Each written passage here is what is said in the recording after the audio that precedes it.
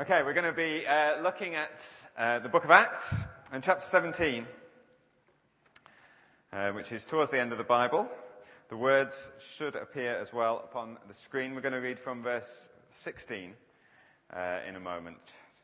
Acts chapter 17 and verse 16. We'll probably look at this over the next couple of times that I preach. I was just sort of getting into it this week and thinking, there's loads of stuff here. And I thought probably you would appreciate me not speaking for 2 hours. So maybe we'll split it up over a couple of weeks, or even 3 weeks. But we're going to start off today, Acts 17. We'll read the whole passage, even though we're not really going to focus on a lot of this today. But from 16 to 34, so it reads as follows. When Paul was waiting for them in Athens, he was greatly distressed to see that the city was full of idols.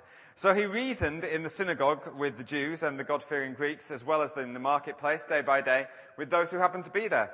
A group of Epicurean and Stoic philosophers began to dispute with him. Some of them asked, "What's this babbler trying to say?" Others remarked, "He seems to be advocating foreign gods." They said this because Paul was preaching the good news about Jesus and the resurrection. Then they took him and brought him to the meeting of the Areopagus, where they said to him, "May we know what this new teaching is that you're presenting? You're bringing some strange ideas to our ears, and we want to know what they mean." All the Athenians and the foreigners who lived there spent their time doing nothing but talking about and listening to the latest ideas. Paul then stood up in the meeting of the Areopagus and said, "Men of Athens, I see that in every way you are very religious. For as I walked around and looked carefully at your objects of worship, I even found an altar with this inscription, 'To an unknown God.' Now that which you worship as something unknown, I'm going to proclaim to you. The God who made the Lord and every world and everything in it is the Lord of heaven and earth, and doesn't live in temples built by hands, and he's not served by human hands as if he needed anything, because he himself gives all men life and breath and everything else. From one man he made every nation of men that they should inhabit the whole earth, and he determined the exact times set for them and the exact places where they should live. God did this so that men would seek him and perhaps reach out for him and find him, though he's not far from each one of us. For in him we live and move and have our being. As some of your own poets have said, we are his offspring. Therefore, since we're God's offspring, we shouldn't think that the divine being is like gold or silver or stone, an image made by man's design and skill. In the past, God overlooked such ignorance, but now he commands all people everywhere to repent. For he's set a day when he'll judge the world with justice by the man he has appointed. He's given proof of this to all men by raising him from the dead." When they heard about the resurrection of the dead, some of them sneered, but others said, "We want to hear you again on this subject." At that, Paul left the council. A few men became followers of Paul and believed. Among them was Dionysius, a member of the Areopagus, and also a woman named Damaris, and a number of others. Okay. We're really just going to look at the start of this passage and look at what it was that Paul did and how Paul responded when he found himself in Athens. If we go back a few verses, we find out how Paul's got to Athens.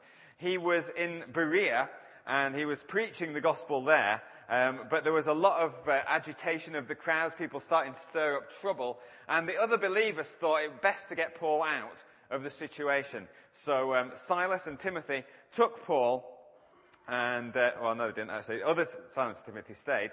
Others took Paul to the coast and left him there and took him to Athens. And they left him all on his own. Silas and Timothy were going to join him as soon as possible to continue where Paul was wanting to go. So Paul finds himself in Athens all on his own.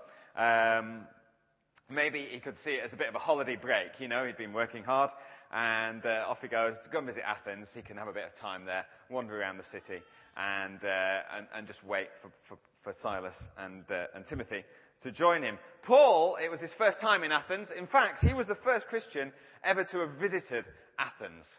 But Paul's there in this new city, an amazing city that he would have heard of before because it was famous world round. It was a city of great culture.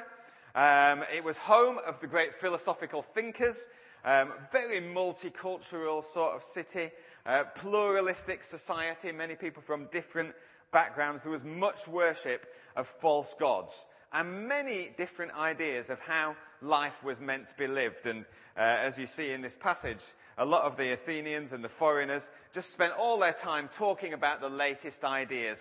What's this new idea that we've got here? They love just to debate that, to do that, to just get what they probably saw as a very broad view on life. I would say that Athens was very much like our society today in many ways.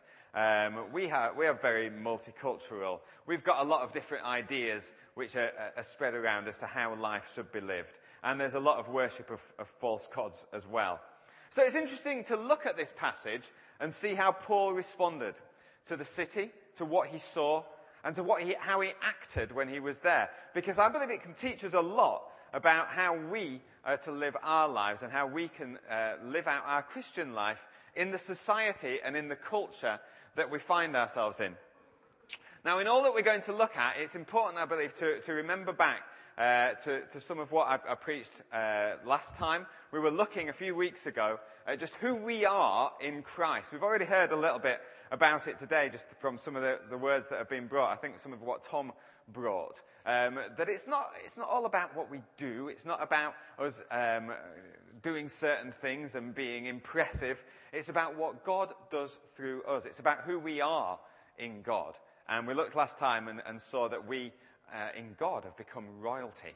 And we can carry ourselves as royalty in our situations. So that's kind of a bit of a background to what I'm going to say. It's important not to lose sight of that, because otherwise you could go away thinking, oh man, I've got to do this and do that and do the other. No, I'm not looking at what we've got to do today. We're looking at who we are, how we can be who God has made us to be in our culture and in our society that we live in. So I kind of said, well, Paul was taking a bit of a holiday, and it made me think a little bit of, well, how do we respond when we're on holiday? Especially for myself, I think, because working for the church, you can take a holiday, and it's very easy to think, well, this is my break now. I don't have to worry about everything. I'm not going to think about these things. It's very easy to switch off totally from God and just to kind of embrace the things that are going on. Just take it easy, do the tourist stuff, really. And that brings with it the temptation to get into sin and to engage in some of the practices that other people might have engaged in. I guess Paul could have found himself in that situation. He could have been looking around and just thought, he was an intellectual man. He was well educated. And he could have just thought, oh, wow, it's a good time to immerse myself just in some of these other great thinkers, these people who just are intellectual. I could just embrace that. He could have just wandered around looking at the fantastic monuments and just thinking, what amazing temples that have been built, amazing statues that have been built to the different gods, to Zeus and the other gods as well. He could have gone around and just done all of that and just bid his time while he was waiting for Silas and Timothy to come. That's one of the things he could have done. Alternatively, he could have seen the immorality of the place. He could have gone and just thought, oh man, this place is awful. I'm just going to kind of hold myself up in my hotel or wherever he was staying and just stay there and just wait for Timothy and Silas to arrive. And, I don't want to be corrupted by this place, so I'm just going to pull right back. Those are the two different things that he could have reacted like. And I guess there are two reactions that we can have. Maybe when we're on holiday, but I would say more pertinently when we're just living our day-to-day life. When we're at work, when we go to school, when we're at university, when we're with our families, when we're just in the places where we're on our own and there's no other Christians there. How are we going to respond to those situations? What is it that is going to be our reaction? It's easy, in one sense, to be a Christian, isn't it, when we're surrounded by other Christians. It's easy to be a Christian when we're worshipping with other Christians at church meetings. It's easy to be a Christian when we're at New Day or somewhere like that, and we're full of the excitement, and there's others around us who believe the same as us. But what about when we're on our own? What about when we're in these alien cultures like Paul was in Athens? Well, let's look at these two options that we could have had before looking at a third option, which I believe is there, which is what Paul took. Firstly, we can conform to the environment that we find ourselves in. When we're at work or when we're at school or college or whatever, we can look at the situation around us. We can see how people behave. We can see what sort of philosophies get into people's heads and what sort of worldviews they have, how they live their lives, what sort of they spend their time doing socially. And we can just try and fit in with what others are doing. We don't want to stand out. We don't want to be someone who is on their own. I guess everyone has that inside them somewhat, don't they? You don't want to be the only one who is doing something. You see that in society. That's why people dress similarly in different cultures and they act similarly. They like to have safety in numbers so that others are kind of affirming their view. And so as a Christian on your own in society, there's a certain temptation and desire just to fit in, just to be like everyone else, to keep your head down. We can get pulled into our culture of whatever it might be, whether it's drinking, whether it's sexual immorality, that's a good one, sexual immorality, whether it's kind of just playing the system when it comes to insurance claims or work expenses and, everyone does it, so I'll just go along with that, I don't want to stand out. No one can even know that we're Christians, and I believe many Christians can go to work or be in their school places, or even with their families, and people wouldn't even know that we're Christians. Or if they do, if they are aware of that we're believers, then actually what they would observe with us wouldn't particularly be anything that's going to make them think, I want to find out more. Because there's no difference. You think, well, what's the point in going to church? Why do I need to go to church when so-and-so goes to church, but they don't seem a lot different to me? They're doing the same things that I do. I'm living my life quite happily. Why do I need church? Why do I need God in that? So it's not particularly attractive. It doesn't seem to offer anything. If you take this view and just kind of keep your head down and fit in with culture, you'll find that you might have a lot of non-Christian friends. There might be a number of people who you relate with, you might socialize with after work, you might just spend your time with, you might even live with if you're at university. You might have a number of non-Christian friends, but maybe even more than Christian friends, because you'll feel a bit more comfortable with them maybe because of how you're living, and you think, well, maybe other Christians would look at me and not be too happy with what I'm doing. So I'm just going to feel a bit more comfortable with these people who don't know God. But in the back of your mind, there'll always be that sense of not wanting to offend. Always be that sense of not wanting to do anything which is going to make them think that you're a little bit weird or that you're a little bit different. So certainly when it comes to coming along to a church meeting, if they ever ask to come along to a church meeting, or they come for a wedding or something like that, it will always be in your mind that, I hope nothing happens to offend them. I hope nothing happens to make them think I'm weird. So if you're sitting here today, or any given Sunday with someone who's not a Christian, who's not a believer, who doesn't really know much about God, you might be thinking, I really hope no one prays out in tongues today, because I don't want to have to explain that to them. People can sing, that's great. People can pray out, that's fine. But let's not have any of the wacky stuff. Let's not have any of the tongues and interpretation. Let's not have any of the words of knowledge. Let's not have any of that sort of thing, because that's just a little bit weird.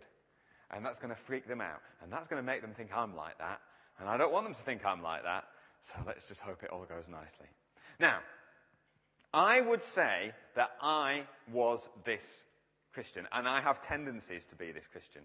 This is my big temptation, to go into this. Okay? And definitely, a few years ago, I was definitely in that sort of camp. I used to work as an RE teacher in a secondary school in Rotherham. Now, you'd think that being an RE teacher kind of sets it up that you might be a Christian, kind of sets it up that you might be different. But I worked very hard at keeping a low profile in that school with the staff. With the pupils, I was a bit more honest, because they're pupils, and that's fair enough. Because I'm not too worried about what they think. Well, they didn't think much of me anyway. But the staff, I was a bit more concerned. And so I kind of kept my head down. I just fitted into the culture. Now, they knew I was a Christian, but I kind of played the kind of liberal Christian card. So I to them, if you ask any of them, they would have probably said, and probably would say today if you met them and you asked them about me, they would say that I was a Christian, I went to church, but I didn't really have very strong beliefs. I wasn't a wacky Christian temptation to go into this. Okay, and definitely a few years ago, I was definitely in that sort of camp. I used to work as an RE teacher in a secondary school in Rotherham.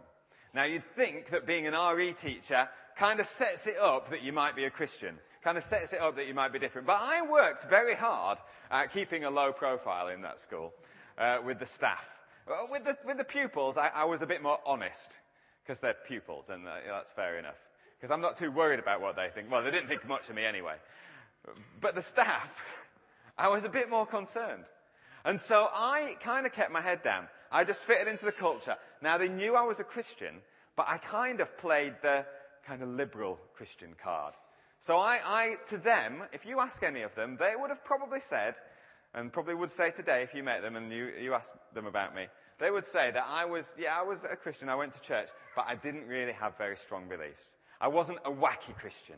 I wasn't a weird Christian. I wasn't someone who had particularly strong views on something. Because that's what I did. I kept my head down, and I kind of went with the safe ground. And I did that for 5 years. And I went home, and I kind of felt bad about it all the time, but I couldn't change. Because once you started it, I thought, how do I suddenly say, by the way, I'm a raving evangelical charismatic. Hey! So, it kind of helped. The church was called Walkley Baptist Church at the time. So I was a Baptist. I didn't mention New Frontiers or anything like that. So that's who I was to those people. Because that was the easy way for me. That's one option, isn't it? That's one option it's very easy to get into when we're in a culture that is totally alien to ours and we're on our own. The other option is to retreat and hide out as much as possible. I believe many Christians do this. Many Christians will know what they believe, and they're firmly committed to God. They're a lot more honest about who they are in themselves than I ever was in those days. And they think, I don't want to be untrue to who I am. I've got to be honest to who I am, so I'm not going to compromise. And therefore, I'm going to steer away from these people who who are living godless lives. I'm going to keep as far away from them as possible. I'm going to have the minimum amount to do as possible with them. So I'm not going to socialize with them. If they're thinking of having an evening out, going down the pub, well, I'm not going to go because they're going to be drinking and there's going to be sort of some of the joking I'm not going to feel comfortable with. So I'm just going to say no. So I'll go and I'll do my job. Or I'll go to school and do my lessons or whatever it might be, but I'm going to do the bare minimum. And once I've done that, I'm going to come right back and I'm going to go back into my Christian family or Christian friendships, a Christian household, and my church group, and that's where I can express who I am. That's where I can be totally safe. That's where no one's going to judge me for who I am. So I'm just going to do that. If you've got that sort of viewpoint, if you take that thing, then as I say, you'll never socialize with people. You'll never really develop friendships with people who aren't Christians. People often will know that you are a Christian. They will know that you're a Christian. But they're not going to be too impressed with you, though. Because they might see you as a bit aloof. They might see you as a bit of a killjoy, a bit of oppressive, always disapproving of people. Oh, someone says something and they're always there tutting in the corner or disapproving. Or someone says something and they make a point of getting up and walking out at that point because the conversation's taken a certain turn. So they're going to make, did you see that? They made a huge show of that. You'll find that this sort of Christian doesn't really have many non-Christian friends at all, if any. So if something like Alpha's mentioned, you'll be thinking, how can I invite anyone to Alpha? I don't know anyone. I don't have any non-Christian friends. I don't really know any non-Christians because I spend my whole time with Christians. And, it just seems a bit of a weird thing. How do you get to know non-Christians? Because your whole life is just in there and then out as fast as you can. Now, the same school that I was at 15 years ago was another Christian. There was probably, there might have been others who were like me, who no one knew was a Christian. But I knew this guy, he was a Christian. Everyone knew he was a Christian. He wasn't particularly popular with the staff because he did those sort of things. He'd make big points of going out. Now, he was a great guy. He was a very godly guy. I'm not criticizing him in that sense, but the way he was seen was not positive by other people. Because I'd sit around and hear these comments about him and kind of nod in agreement. Not too good, really. You know, I used to think these were the only two options. I would be this person and think, man, how do you do this? How do you live a Christian life in a non-Christian workplace? How do you do it? Because it seemed to me the only two options were not really being true to who you were and just kind of trying to be deceptive all the time, really, and get along with people, or just offending people all the time and people thinking you were some sort of stuck-up, judgmental bigot. And I thought, I don't really want to be either of these two people. But for 5 years, that's the line I walked. And I've got to say, in those 5 years, in that job, I never found a different way. I always just thought that way. I left the job and nothing changed. There's no sort of happy ending in that story where suddenly I was sort of a model, you know, Christian like Paul was in this, and suddenly everyone saw how wonderful Christianity was and then got saved. That didn't happen. I left in this kind of dual role. But I believe there is another way. There is another way that God wants us to walk as a Christian, and he's put us in our society. And that's kind of how Paul illustrates it here. Because Paul doesn't hide out, and he doesn't just do the tourist thing. It says in verse 16, he was greatly distressed to see the city was full of idols. So he reasoned in the synagogue, and then he goes on and he ends up talking to this council, the Areopagus, and he's quite bold about who he was. Now, in the future weeks, we're going to look at what he said and how he handled this situation, and just exactly how he walked the line of winning people to him. But we haven't got time to really look at that today. But just in broad brushstrokes, this way that God wants us to walk. Let's look at a few other verses. Matthew and chapter 5 and verse 13 and 14 tells us that God has placed us in our culture to be salt and light. It says, you're the salt of the earth, but if the salt loses its saltiness, how can it be made salty again? It's no longer good for anything, except to be thrown out and trampled by men. You are the light of the world. A city on a hill cannot be hidden. Neither do people light a lamp and put it under a bowl. So they put it on its stand, and it gives light to everyone in the house. In the same way, let your light shine before men, that they may see your good deeds and praise your Father in heaven.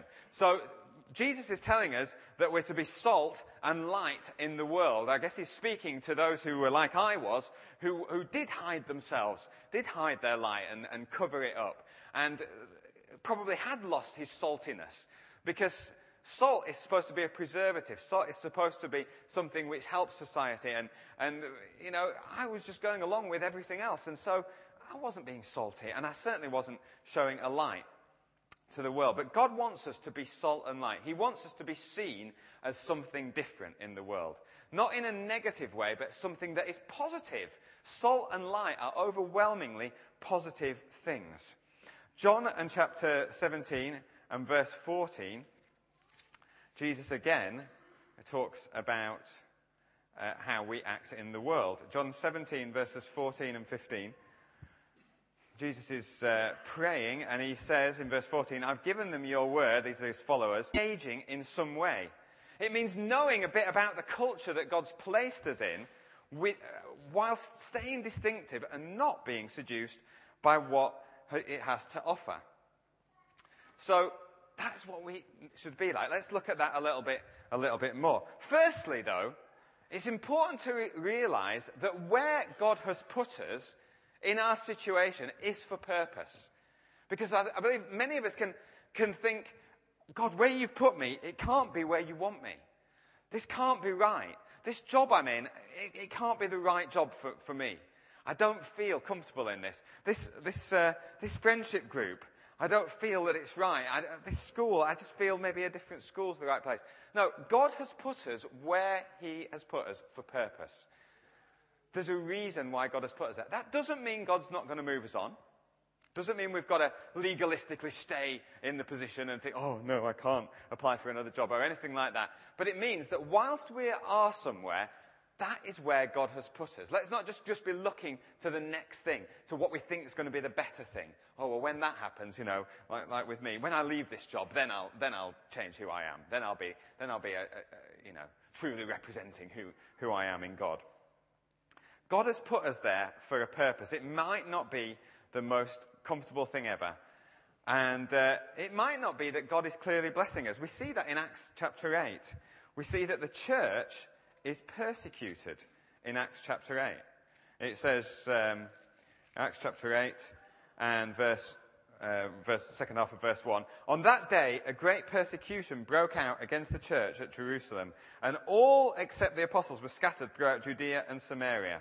Godly men buried Stephen and mourned deeply for him, but Saul began to destroy the church. Going from house to house, he dragged off men and women and put them in prison." So not a good situation. This isn't something you could say, praise God, we're being persecuted. No, people are coming and dragging people out of their houses and killing them and putting them in prison. But it says in verse 4, those who had been scattered preached the word wherever they went. And then it goes on and outlines some of the examples of that. The scattering, the persecution, was part of God's plan to reach the world. The church spread far more quickly than if everyone had stayed in Jerusalem. So there's persecution. It's not something that you think, oh, praise God, but God uses it for his purposes. God uses the situation that those people found themselves in, and the gospel advanced. And so God will use the situations that we find ourselves in too, for the gospel to advance. Daniel is another example in the Old Testament. We haven't got time to look in detail at this, but Daniel, you read about in the book of Daniel. And you quickly see that he was someone who was brought up in privilege, in a privileged situation, knowing God.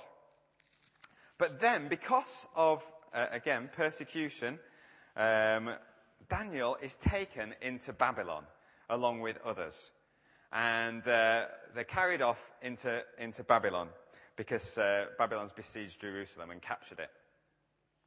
So he goes into this culture which is totally alien, away from the culture that he knows, away from other people who know God. He had 3 other friends with him who you might refer to as Shadrach, Meshach, and Abednego. They were actually the Babylonian names for them. They were actually called Hananiah, Mishael, and Azariah. But Daniel is with them, but he's in a totally alien environment. Now, how does he respond in that? Does he keep his head down? Well, he didn't, no. He didn't just keep his head down. He got on and he rose up to become one of the most influential men in the kingdom. He served the evil Babylonian kings faithfully. Now, you could think, well, this is the equivalent of going and being captured by, so in the past Saddam Hussein or Hitler or some despot like this, and you thinking, well, I'll serve you faithfully. And he grew to love them. And you think, well, that's a bit compromising, isn't it? He was even friendly with them. He became a trusted advisor, a key political leader. Now, does that mean he was like I was? Does that mean he was just kind of keeping his head down, being a bit liberal? Yeah, I was one of those Jews. I was one of God's people, but I wasn't one of the extreme ones. I wasn't one of the ones who took it too seriously. I can quite easily fit in with this Babylonian culture. No. He wasn't actually like that, because as we read through the book of Daniel in the first chapter and then through some of the other chapters, we see that Daniel refuses to bow down to the false gods and idols which are set up there. In chapter 1, you see, he refuses to eat the king's food. There's certain food which is being given, which to a Jew is unclean. And Daniel doesn't just go along with it. He says, well, I'm not going to eat this. And the officials are saying, well, he's going to be spotted. And Daniel's saying, look, I'm going to trust God. You just give me vegetables, and you just see, I'll be as strong and healthy as anyone else. So he doesn't compromise. He doesn't compromise who he is. He doesn't compromise what he believes. He doesn't bow down to these false gods and idols. He refuses to acknowledge the name which is given to him. He was given a Babylonian name as well, Belteshazzar, But he says, I'm not going to call myself that, because if I call myself Belteshazzar, that's allowing Babylonia to define who I am. That's allowing them to say who I am. And that's not who I am. I am Daniel. I am an Israelite. I am a child of God. He didn't compromise. He preferred death by lion mauling to going and violating his conscience and what the scriptures said. He made a stand. So was he like this other teacher that no one actually really respected? Well, no. He walked the line. He was recognized as a skilled and capable man who continually attributed everything that he did and all of the skills that he had to God. And eventually, the king came to see that as well. Eventually, the king acknowledged that and said, okay, we will worship your God because you have shown that your God is true. And you have shown that all that you have and all that you are in your character comes from your relationship with this God.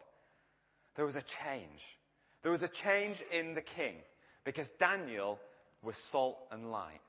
Daniel didn't compromise who he was. Daniel didn't just go along with the crowd, but neither did he just alienate people. He served faithfully. He did a good job. He worked as hard as he could. And I believe we too must be wise and faithful and fruitful like Daniel, so the gospel can take root in our Babylonian soil. We are Christians. The word Christian means little Christ. And so our primary example in all of this, of course, is Jesus. And so what was Jesus like? Was Jesus all kind of liberal and soft on sin? Did he come down and just say, I want to win over the world. I want to come to sinners. So I'm not actually going to mention that they're sinners. I'm just going to brush over that. I'm going to hang out with them and just kind of do the things that they do. That's cool. No, he didn't do that. He wasn't soft on sin. He was clear. He kept the line. He never compromised. But neither did he alienate sinners and just win over the religious leaders. In fact, the religious leaders of the time, the Pharisees and the Sadducees, they were the ones who really hated him. They ended up killing him. Because to them, he wasn't towing the religious line. To them, he was hanging around with people who were undesirable. Spending his time with people who were just who were maybe prostitutes or loose women or con men like Matthew or others. He was seen as being a glutton and a drunkard. People accused him of that because he went around to parties all the time and he hung out with people and he enjoyed himself and he had a laugh and people were just like, the religious people were just thinking, who are you? You don't fit in with us at all. But he didn't just compromise. That was guilt by association. Jesus never sinned. He was sinless. But he certainly wasn't a dull person to be around. No one, if they read the scriptures, could accuse Jesus of being dull. The first miracle that he ever did was at a wedding. This sort of days-long feast where people are feasting and drinking and celebrating this marriage. And Jesus is there and the wine runs out. Now, he doesn't come all high and mighty. Oh, they shouldn't have been drinking so much in the first place, should they? What's all that about? He doesn't do that. He takes jars which are for religious purposes of purification, and he says, fill them with water, but we're not going to use them to purify ourselves. We're not going to use them to repent of any overindulgence of drinking. We're going to turn this water into wine. The best wine. Hey, party's back on, guys. Come on. 6 more jars full. The religious people would have hated him. The irony that he uses these religious jars, purification jars, would not have been lost on them. They would have just thought, who does this guy think he is? But he would have been a great guy to have around at a party. After that first one, do you think who's going to be first on the invitation list? Let's get Jesus in. Just put a few jars to the side. Be all right. He was the guy to be around. He wasn't stuck up. He wasn't thought badly of. He was no prude. He didn't hole himself away, did he? because we know he didn't sin. Yeah, he spent time with God. He was always spending time with God. That was where everything he was came out of. His relationship with God. That was who he was. He didn't compromise on that. Well, that's not the thing to compromise. When we're relating to people who don't know God, it's a dangerous place to be if we compromise on our relationship with God. Because then we just get sucked in. Then the attractions of the world just take hold. And we're there. We're there in with everyone else. Now, our first priority has got to be our relationship with God. And that's what Jesus did. He stuck with God. He went and spent time with God, praying, seeking him. Heavenly Father, everything he did came out of that relationship. Yet he did relate to the people in a perfect and loving way, and he won many followers to him. So what about us? Am I saying just go and spend a lot of time with doing the things that others do? Immerse ourselves in the culture of the world. Some people would advocate that. Some people would say, you need to be reading as many magazines as you can. You need to be watching as many of the DVDs that other people are watching as you can. You need to be, getting involved in everything. Everything that non-Christians would get involved in. Everything that unbelievers would get involved in. So that you understand the culture. Well, I think there's truth in that to a certain extent. To a certain extent. It's good to be aware of what makes people tick. So we can read magazines to find out what pressures there are on teenagers, on teenage girls to wear certain clothes or to act in certain ways. We can see where it's coming from. We can look at things critically.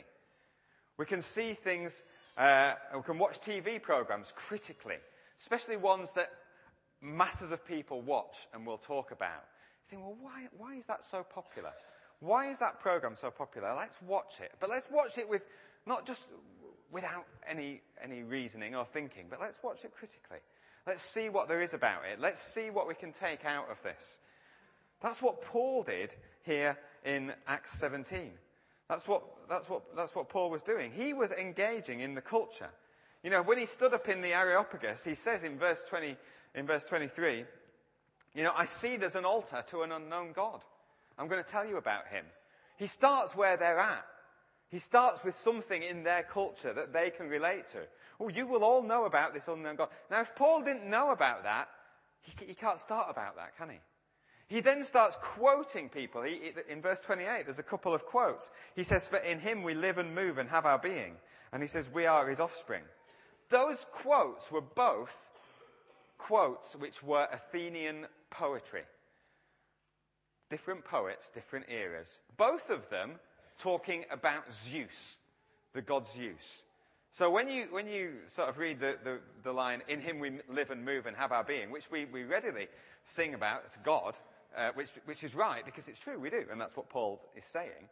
Originally, that came from the Athenians who were writing about Zeus, the god Zeus.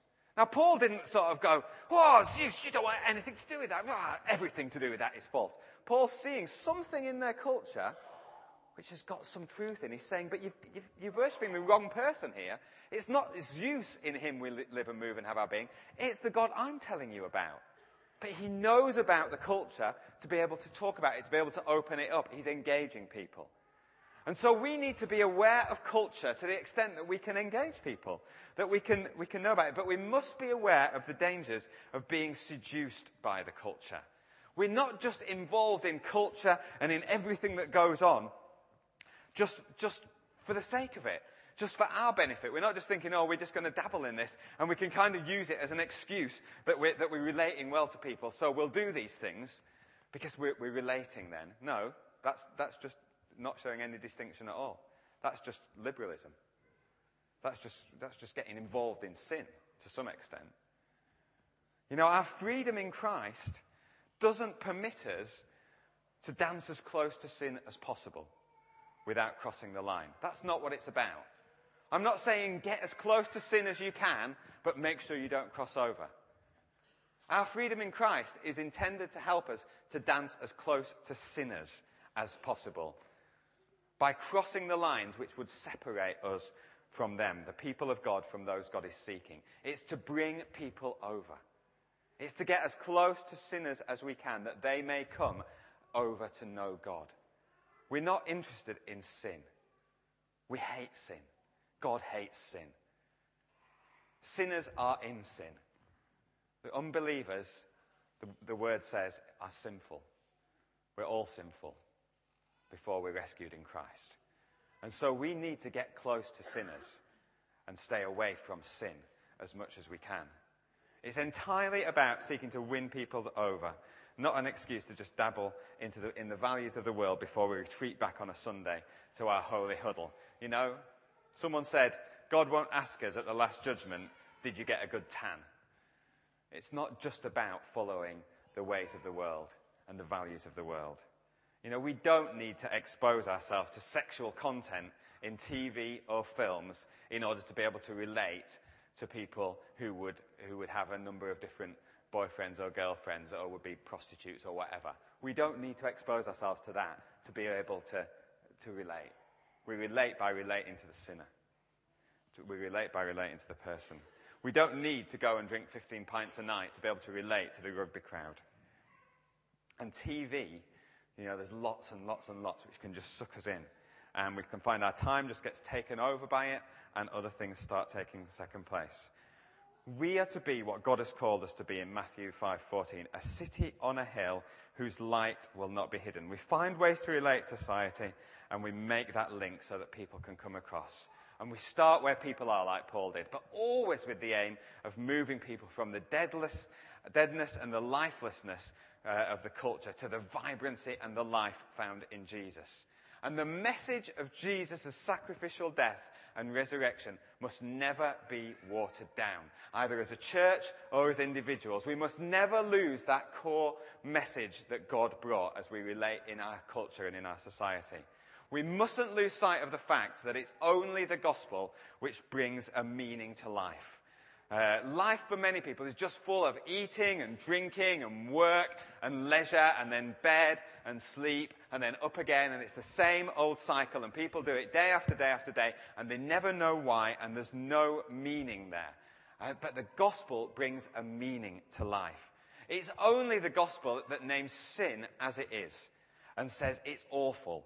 It destroys our relationship with God. It destroys our relationship with other people. We do not go soft on what sin is in order to accommodate other people.